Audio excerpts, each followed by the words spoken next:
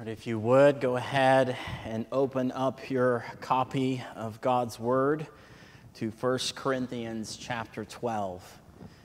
And we'll be taking up this letter as we've been walking through 1 Corinthians over these last few months with verses 12 through 31 of chapter 12. So chapter 12, verses 12 through 31.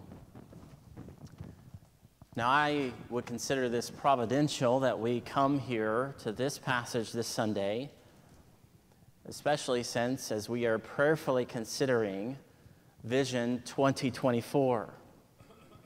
And you'll know what I mean here as I read it in just a second. But as we aim at Christ, and as we aim at the kingdom of Christ, one thing is clear, and it's this: we need each other. We need each other. And friends, you know, whatever your thoughts may be in regard to Vision 2024 last week, you need to know that all of you are dear to God. Amen. You know, and as your pastor, let me just say that you are dear to me also. And even that is exactly what you saw last week and have seen every week since I've been here since 2019, is this love for you, even as I preach the word to you this morning. And so we need each other, and we see that here this morning in our passage, that as a body that we are to strain forward together as one body in the Lord, recognizing that each one of you matters, that we would indeed go forward and we would do that together for the sake of the gospel. Not for the sake of our kingdom, not for the sake of our plans, but for the sake of Christ and his kingdom. Amen. And so to see this, let's start reading here with verse 12. May God be with us, and may he help us, and may he lead us, and may he be glorified among us and through us as we take up the word of the Lord today. 1 Corinthians chapter 12, verse 12. For just as the body is one and has many members, and all the members of the body, though many, are one body, so it is with Christ.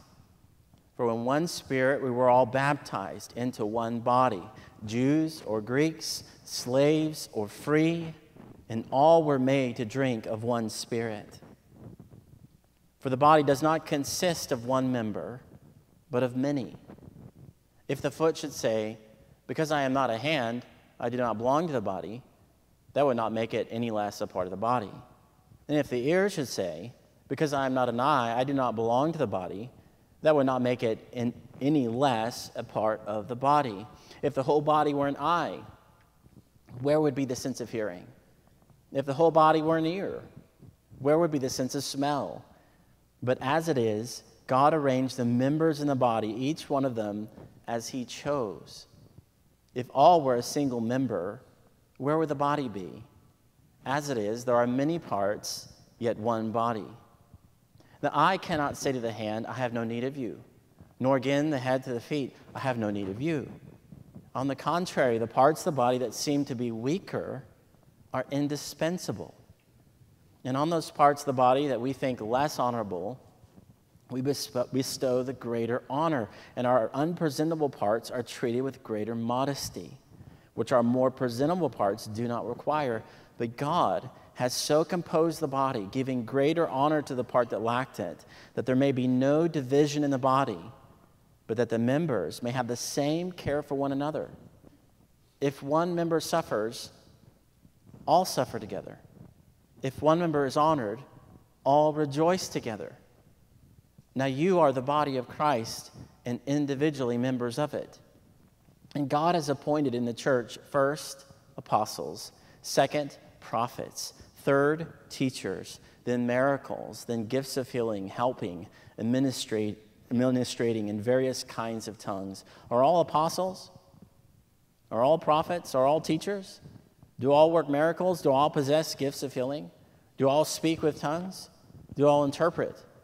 But earnestly desire the higher gifts, and I will show you a still more excellent way. Amen.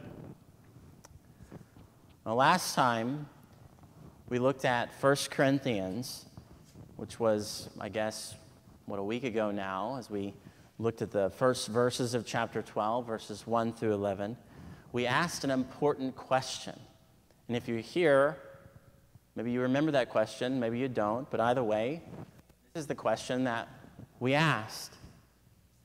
And that passage was asking, under whose sway are you living? Under whose sway are we living?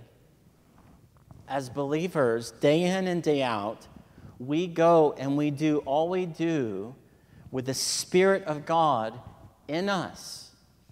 Like right now, He is inside of you if you know Jesus Christ this morning. And we pondered that, and we have pondered that as we've looked at this letter. And ponder that right now. The Spirit of God is in you. And so He is in us with this central kind of banner over us that the Spirit of God emphasizes, heralds, and it's this: Jesus Christ is Lord. Amen. And He is Lord over us. He is Lord over you. He is Lord over this church. And this emphasis on Jesus as Lord, and we saw that in chapter 12, verses 1 through 3, that emphasis, it sets the context for the spiritual gifts as well. It's not just, well, here's the Spirit of God, and let's just forget about Jesus. Well, the Spirit of God exalts Jesus. And so we looked at and need to see and need to understand any and all of the spiritual giftings in view of Christ being exalted with each one. And so we aren't to live under the sway of a Christless church, a Christless spirituality, a Christless understanding of the giftings. But at every single turn, those who are truly led by the Spirit of God, what do? Well, they magnify the Son of God. That's what you'll see. And that's what you'll see in your life. If you are led by the Spirit of God, you'll magnify the Son of God. And so we are to live under the sway of Him, under the Christ-exalting Spirit of God. And that's right. Just get that in your mind in regard to the Spirit of God, the Christ-exalting Spirit of God. And under His sway, then, we come here to our verses amidst the Corinthian church with a variety of gifts and members, and us also, right? Where we need to see this. We need to see each member matters and is vital to the body of Christ. Amen. We need to see each member matters and is vital to the body of Christ. Now these verses, they flow right off of verse 11. So what did Paul say there? Well, just look there, wherever you are in your Bible, just right above our verses here. All these, the spiritual gifts, are empowered by one and the same Spirit, who apportions to each one individually as He wills. So connecting all of this to what he just said there in verse 11, Paul uses that connecting word he so often uses. We see it in the English there, and it's that word for in verse 12. So, for, just as the body is one and has many members, and all the members of the body, though many, are one body, so it is with Christ. So Paul, he uses this analogy of the body, and it's not just any old body, is it? What kind of body is it?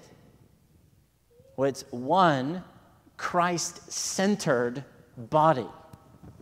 One Christ-centered body. And we see this ongoing emphasis here on Christ again and again and again and again. And we've seen it throughout this letter as well.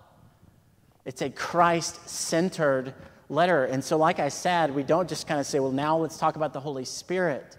Well, the Holy Spirit, if He's at work, He'll love talking about Christ. And we've seen that as well. And so, as Paul says again there in verse 27, now you are the body of Christ and individually members of it.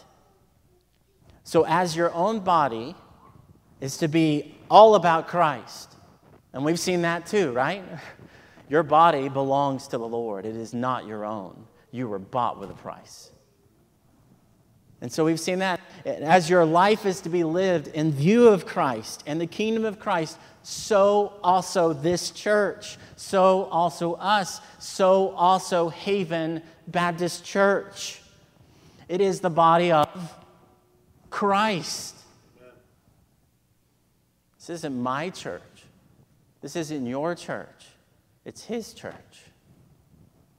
So as we consider each of us here, the spiritual gifts and what we are that.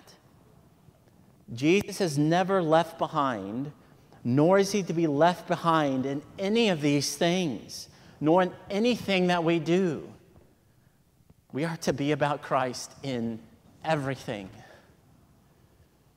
Nor is He left out here in verse 13, where we see every believer was baptized and filled with the Spirit. So that's in your notes. Every believer was baptized and filled with the Spirit. Now, what is he talking about here? What is he referring to? Is this verse talking about some sort of second experience that we are to have as believers where we will be baptized in the Spirit of God? Like you have your conversion, but then later on you get baptized in the Spirit of God? Well, I really think that this letter gives us direction on the answer to this question. And the answer I think that this letter gives is this: no, we won't, nor do we need a second moment in our Christian lives where we will experience a baptism of the Holy Spirit. If you are in Christ, the Spirit of God dwells in you right now, and there's not like this second step to the Christian life where you kind of make it up a ladder just a bit more, like now that I've experienced this, I can now finally look down on all of you because you haven't experienced this, which is what happens. There's not a second tier level of Christianity where now I'm better than you, I've reached a higher plane than you, and so now all of you have to listen to me because I know better. Well, that's not what we see not only here in Corinthians, but we don't ever see that in the Bible. And in fact, Paul is dead set on making sure no one thinks that way. Just go read the letter of Colossians as he's taking on these people who thought exactly that they thought there was this higher plane that they could reach, and he says, no, Christ is enough.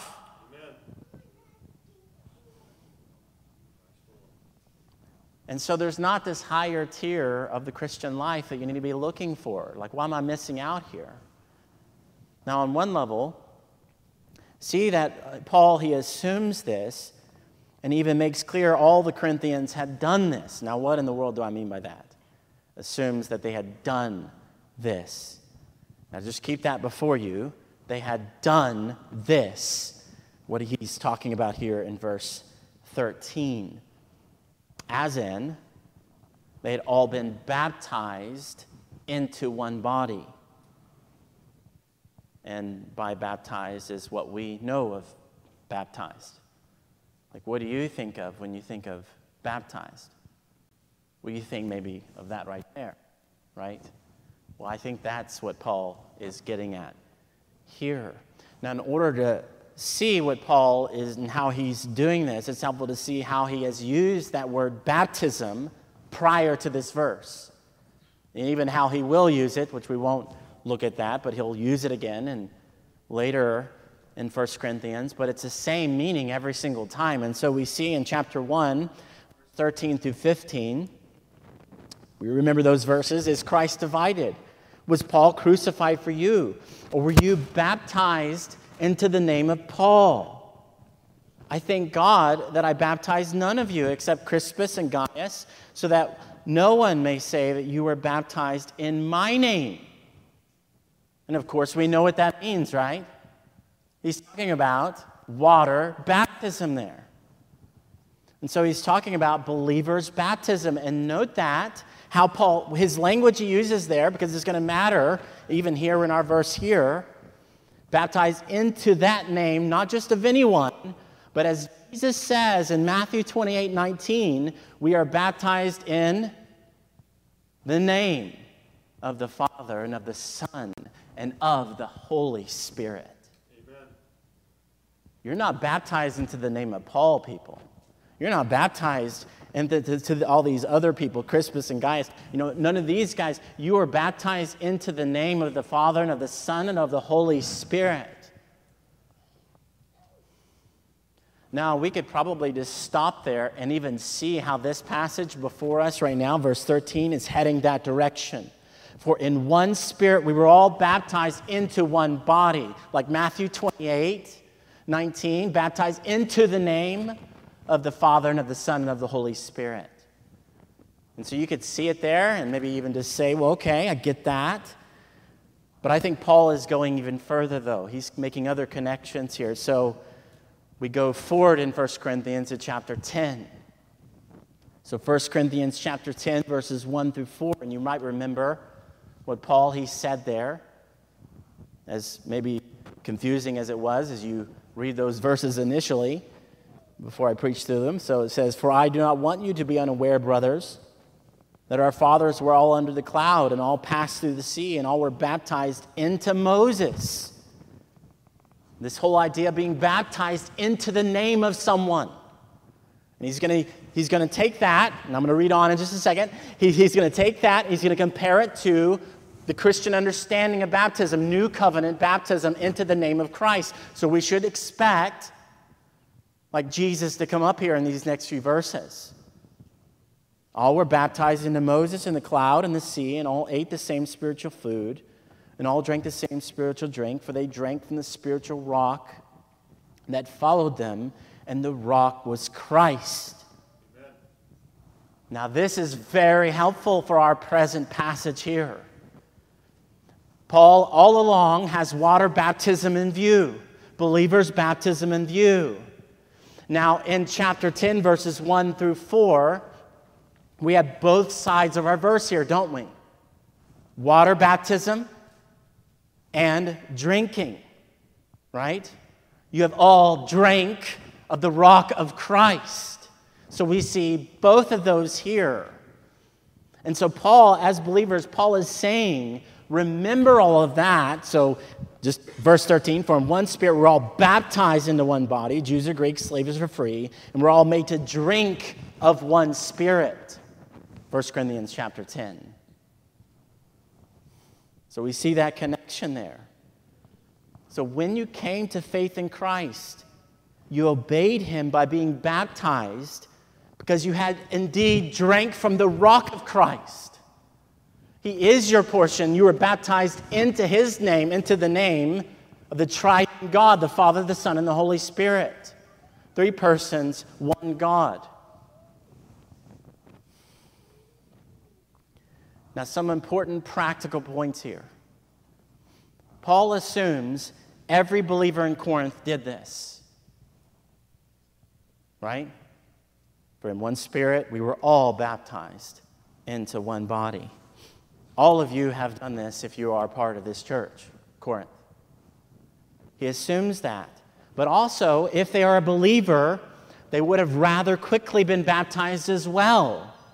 Now, why would they have done that? Why was baptism assumed here in these verses? Well, here is where we get right in the thick of our day, and where perhaps we have moved away from the biblical picture of a number of things. And we've gotten this all jumbled up in our day because we've put other things in the place of baptism. Well, like what? Nothing wrong with the altar call. We have an altar call here. But we've put the altar call in the place of baptism. We put, you pray a prayer in the place of baptism. We put, you sign this card here in the place of baptism. But the biblical expression of a profession of faith is believer's baptism. It's the believer's public profession that they belong to Jesus Christ. I am his, and he is mine. That's what you're doing there. This is your only public instance that you're actually making it public in the sight of God. It's not the card. It's not the altar call. And this is why Paul, or this public profession, this identifying, when you do that, when you're baptized, you are identifying yourself with Christ. You're identifying yourself with his church. You're identifying yourself with the new covenant in his blood. And this is why Paul connects all this here. Believer's baptism is assumed here of every believer, because that's exactly what Christ commanded us to do. If you know Christ, you would have done that. You would have made it public that you know Jesus. And so there is when and where we were baptized into the body, even as Paul connects this in Galatians 3:27, which we've heard this verse a lot over these last few weeks, but it's important because Paul keeps bringing it up, or at least bringing up baptism. And he says there, for as many of you as were baptized in Christ have put on Christ. Now, get this. He is not saying baptism saves you. And you don't need to hear this morning, baptism saves me. That is false as a heresy, and it's not true. It's not Jesus plus anything. It's Christ and Christ alone. And faith in Christ and Christ alone. Amen. And so Paul's not doing that. Baptism doesn't save.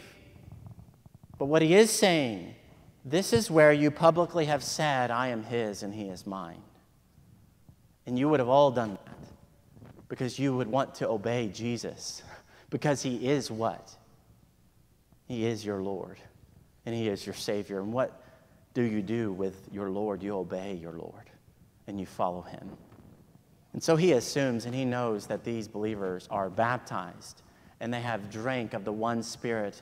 They know Christ. They have drank of the rock of Christ. And so we'd be right to ask, hearing all this, seeing this, have you done that?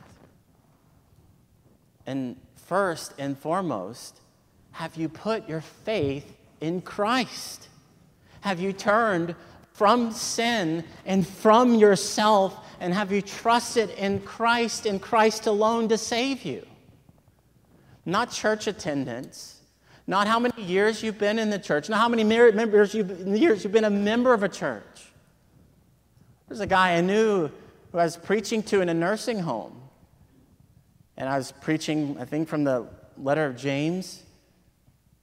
And I was preaching the gospel to him, and he said, I have been a member for 60 years in a church. I have never heard this before. The gospel. You can be a member of a church for a long time, not actually know Jesus. Because membership isn't what saves you. Baptism isn't what saves you. It's Christ. His death, burial, and resurrection. He died for you. He took all your sins upon himself in your place. God's love demonstrated for you. And so have you done that? Have you put your faith in Christ this morning? And friends, if you haven't, you're not really part of this body, nor are you a part of any body of believers, because you're not a believer. And so do you know him? And if you have done that, if you have put your faith in Christ and Christ alone, have you obeyed the Lord in making that public? Not in signing a card, not in an altar call, but in saying, my life is his. I was dead in my sins and trespasses, but now I'm alive in Christ Jesus, and now I walk in newness of life. Amen. My life is his. So have you done that? Have you made it public? Now, if you're here and you know the Lord, as Paul continues on to say here, he wants them to know, and he wants you to know also, that you are essential to the body of Christ. If you are a believer here, you are essential to the body of Christ. So here we come directly to this imagery of a body. And we see, and you need to see just how vital you are to the body of Christ. Friends, you are not incidental. You are not unimportant. You are not a number. You and all of you are vital to this body. That's what Paul's saying. So Paul, he makes that clear here, doesn't he? The foot, the hand, each member matters. Even as with your own body, one member isn't enough, right? Verse 16. Eyes can't hear. I mean, do you do that when you're trying to listen to something? Like, none of us do that, right? Because your eyes can't hear. I mean, maybe you'll do this if you're trying to squint to see something. Ears can't smell, right? I mean, when you're trying to get a whiff of your dinner, you don't go like this, right? I mean, you don't do that. How odd that would be, because your ear can't smell. And how odd it would be if all of you were hands here, right? What a weird thing this would be this morning. Everyone's sitting here in the pews, with the hands. You don't even know what I'm saying because you can't hear it. I'm not even speaking because I don't have a mouth. What am I doing up here as a hand? I mean, this doesn't make any sense, right? You can't hear, you can't smell, you can't see. I mean, it's nonsense. So very practically, just see how this relates to us here and now. Each member matters. God said that. He put together the body this way, that it wouldn't ever depend on just one person. Ever. Verse 18. But God arranged the members in the body, each one of them, as He chose. Now, practically, let's say you're at the doctor. And he asked you, okay, so which part of your body would you like for me to get rid of today? I mean, what might you answer him, right? What if he just kept going? How about your hand there? Well, you want me to take that off for you? No, right? Okay, well, what about your eye? I could just plop that right out. You want me to do that for you? No, well, I heard the other day your elbow is causing you some trouble. You want me to cut that off for you as well? No? Well, I mean, what kind of patient are you? You're being very unhelpful. Won't you let me cut something off? I mean, that's just strange, right? And you would tell him, like, no way. I need my hand. I need my eye. I need all this. And this is the point that Paul is getting at. We need all of those.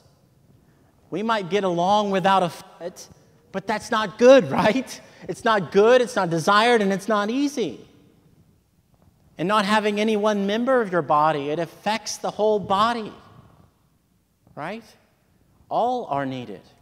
Every person, every member is needed. Amen. And every member of this church is needed.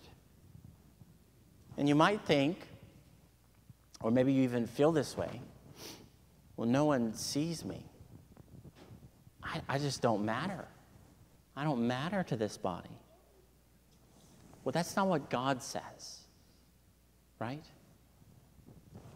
Those unseen areas of service are vital to the body, is what God says. Friends, can you see your heart? It's unseen. Must not matter.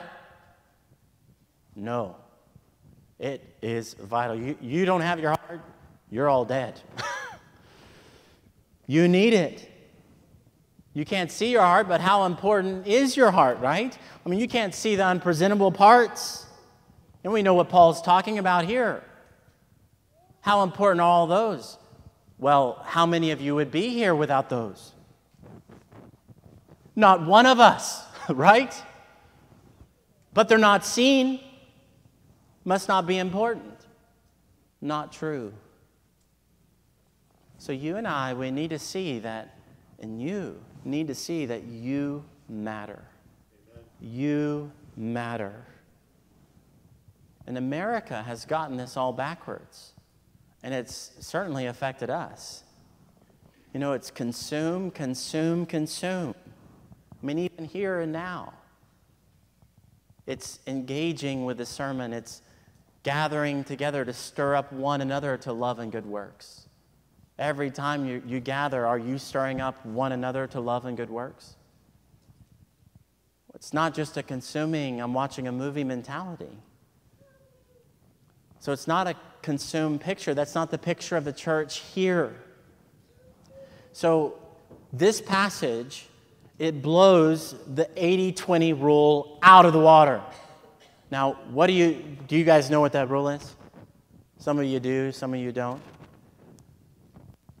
What is that rule? Well, 20% of the members do 80% of the work, right? Now, that might be common, but friends, that is not good, and it's not biblical. You are needed, and you are even vital to the body. Every single one of us. You know, I remember my papaw, he's passed on now, but he had some health issues, and so he couldn't do a ton of things, but there back in Oklahoma where we're from, he never failed to get up, you know, every Sunday morning and come to the church before anybody else was there, and he would go and he would make the coffee, you know, just serving and blessing everyone there. And most people at church didn't know that he was doing that, you know, but just think about how much that was a blessing to Sunday school teachers, to the pastor as they're drinking coffee, and everyone else as they're taking part, and even more equipped to listen and be more active in their thinking in regard to having done that. Small area of service, never seen. So there's to be this sense of us of Psalm 84:10. What does that passage say? Well, it says this: "For a day in your courts is better than 1,000 elsewhere. I would rather be a doorkeeper in the house of my God than dwell in the tents of wickedness." Amen. Just this readiness to be a part of the body of Christ. And see that whatever you're doing, it is vital to the body. It's vital to the body of Christ. You matter, and all of you do. And as Paul, he says there in verse 26, when one member suffers, all suffer together. If one member is honored, all rejoice together. Which means what? Well, it means that you and I and all of us, we are to lay down our lives for one another. Lay down your lives for one another. And who are you modeling, and who are we modeling when we do that? Christ. Christ laid down his life for us. And so you and so we are to lay down our lives for one another. You know, in college, I remember once I had a severe toothache. You know, one of those kind of toothaches that, like, anything else can be going on around you, and you just totally don't get it.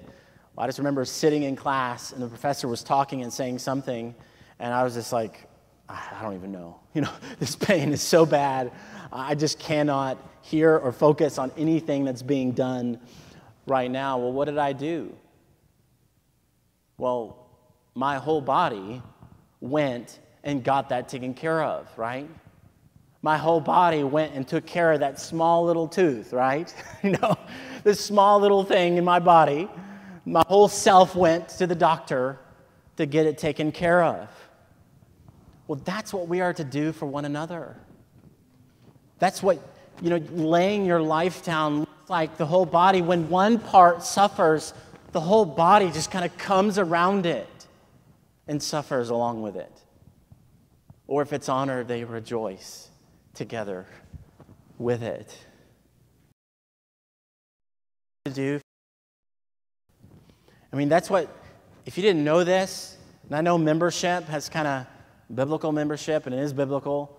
It has fallen on hard times in regard to people understanding biblical membership. But when you become a member of a church, what you are saying and you are committing to is you are saying, I am going to lay down my life for the members of this body, and they are going to lay down their lives for me.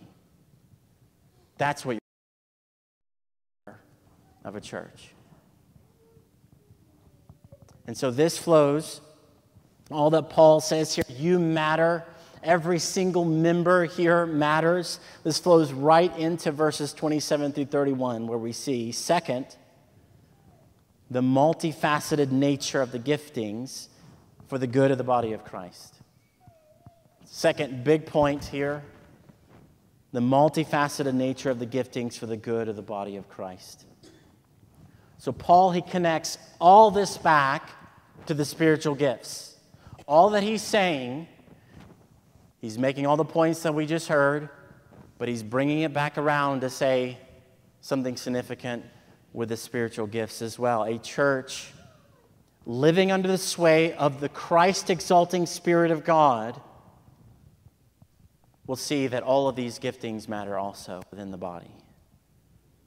You know, how easily there can be this creeping pride, even a spiritual one-upmanship going on among us. And Paul, he's simply saying, that's not what we are to be, nor is that what we are called to. All of you matter, regardless of what gift you have. If your part is like in front, if like you're a member that's in front of everyone, or you're the member that no one ever sees, you matter. If the gifting God has given you puts you in front of everyone, or it does not, you matter. You see how this comes around to this point, to the spiritual giftings. Each person is vital in service to Christ. Amen. So also with the spiritual gifts. And here we see each gift is for the good of the body. Now just note an underlying point here also, and it's an important one. Because you get this wrong and you get into cults, you get into legalism, you get into all sorts of things. Even kind of a celebrity pastor mentality or celebrity leader mentality or a family-centered church where it's all about them and the way they are. But this underlying point here that he's calling us to unity, not uniformity. And how big a difference those are. And how ununiform the body is, right? I mean, yeah, this is my left hand, but it's not my right hand, right? It's different. It's functioning in its own way and doing its own thing, right? Not uniform. The body can do great things when all the parts are working in tandem, yet all the parts aren't the same. They're different, and their being different is vital to the body. And so also with the gifts, is what Paul's saying. Now, as we look at verse 28 here, there's something of an order that Paul is giving to the gifts here. So verse 28, and God has appointed the church first, second, third. He doesn't do that with the rest. Then, right?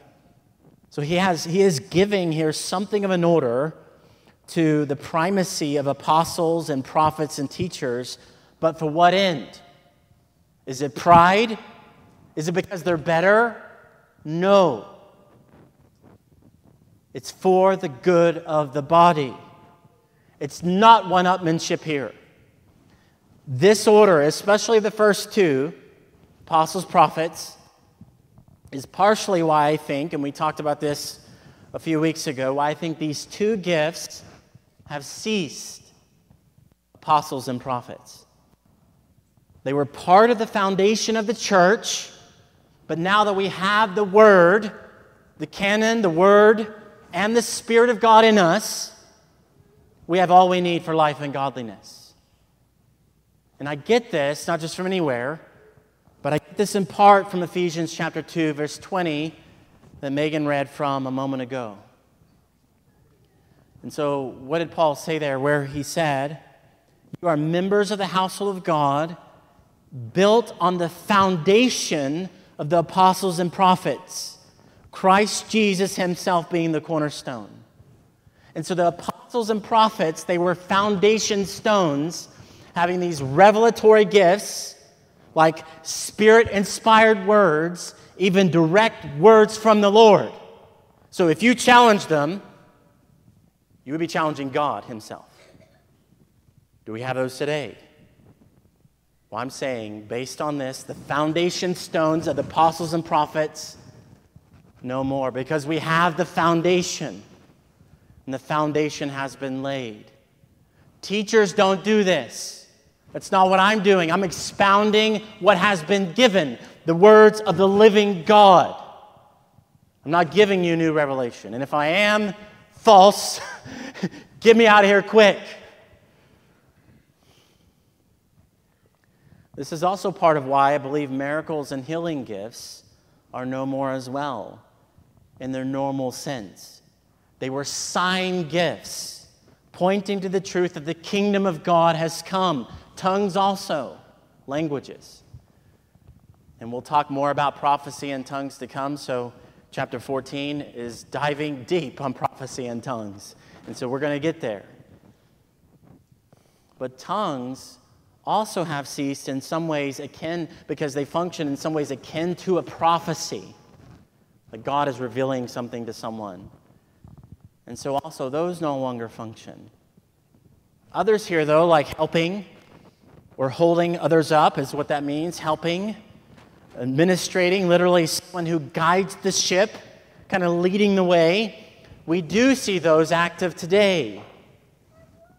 But see in this, no one will have all these gifts.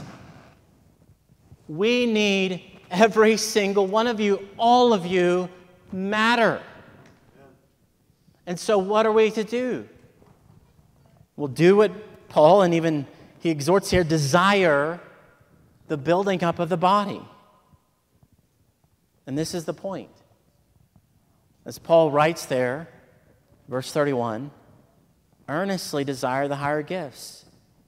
He's saying, desire this in the church, like here, we want these here, but even, in a sense, desire them for yourself for the good of the body of Christ. Not because you're like part of this spiritual elite, like I have this gift, and look at me, everyone. That's not the purpose. The purpose is for your good. Now, an obvious question here is, how will you know if you have one gift or another? That's right. Well, I'm going to push against the grain a little bit here and say it's not really the spiritual gifts test that will do this. They didn't have the spiritual gifts test in their day. How will you know? Serve. Gifts are revealed through service, through being part of the body of Christ and serving in the body of Christ, through being around one another. Amidst service, the gifts come out. Maybe you're thinking, children's ministry, I just can't do that. Well, do you know that? Maybe God has gifted you to teach and specifically to be in that ministry, and God would use you in some incredible ways. But you haven't done it yet. It's serve, and they'll be revealed. Yet see for what purpose. Going back to chapter 12, verse 7, it's for the good of one another. So just see how deeply love is to inform all of this here. And this is exactly where Paul is heading, isn't he? What does he say? Verse 31, and I will show you a still more excellent way. And we know where he's headed. Chapter 13, the love chapter.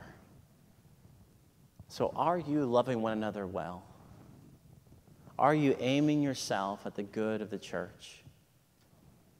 You know, as we consider Vision 2024, are we aiming ourselves at what is best for this body, with eyes dead set on Christ and the kingdom of Christ?